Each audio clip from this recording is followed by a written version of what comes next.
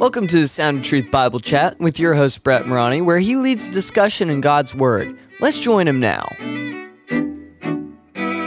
Our reading assignment was Mark chapters 1 through 8. What jumped out at you from that? A few things jumped out at me. I wanted to see if there were stories in the book of Mark that don't show up in the other synoptic gospel or in the other synoptic gospels like Matthew or Luke.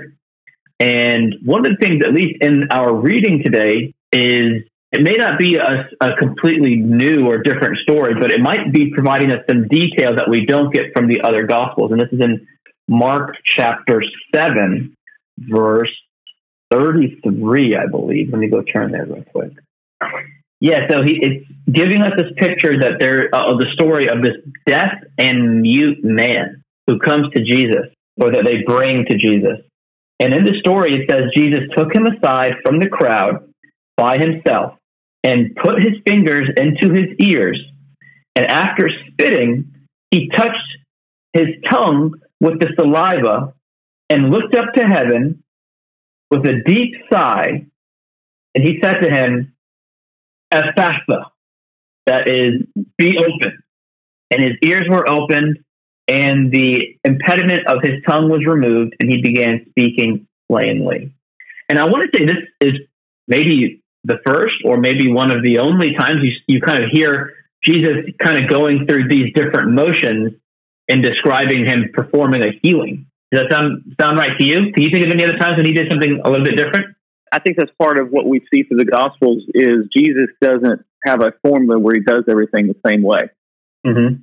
He mixes it up. There's variety of approaches. And I think that's important because otherwise he'd have disciples running around always doing the exact same thing, exact same way, trying to repeat. But you have to be led of the Spirit in how you approach people, what you say, does that kind of answer your question? Well, yeah, because I know in other stories you get the picture that Jesus just speaks it and it happens. You know, you get this feeling that in some cases he just goes, "Oh yeah, your daughter's going to be healed," or "Yeah, oh, do you believe that I can do this?" Well, then you're healed by your faith. You know. Oh, yeah. Okay, gotcha. But in this case, he goes, "Let me touch this man's ear. Let me touch this man's tongue, and then be opened," and he's healed. And in chapter 8, there's another one where there's a blind man, and he spits and touches the guy's eyes, and the guy is healed.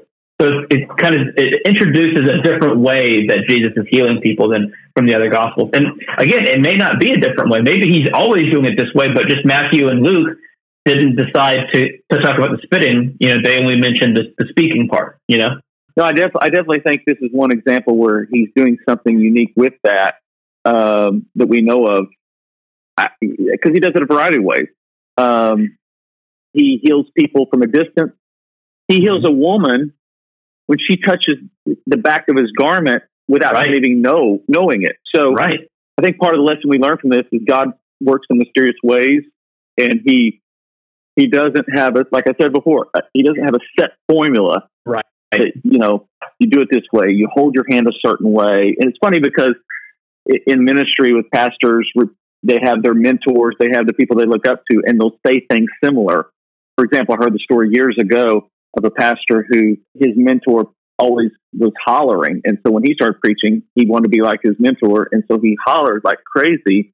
Years later, his mentor came to heard him to preach and said, "Why are you yelling so much?" He said, "Well, this is what I learned from you." He said, "Well, I don't do that anymore." He goes, "Why not?" He goes, "Because now we've got microphones, we've got amplification."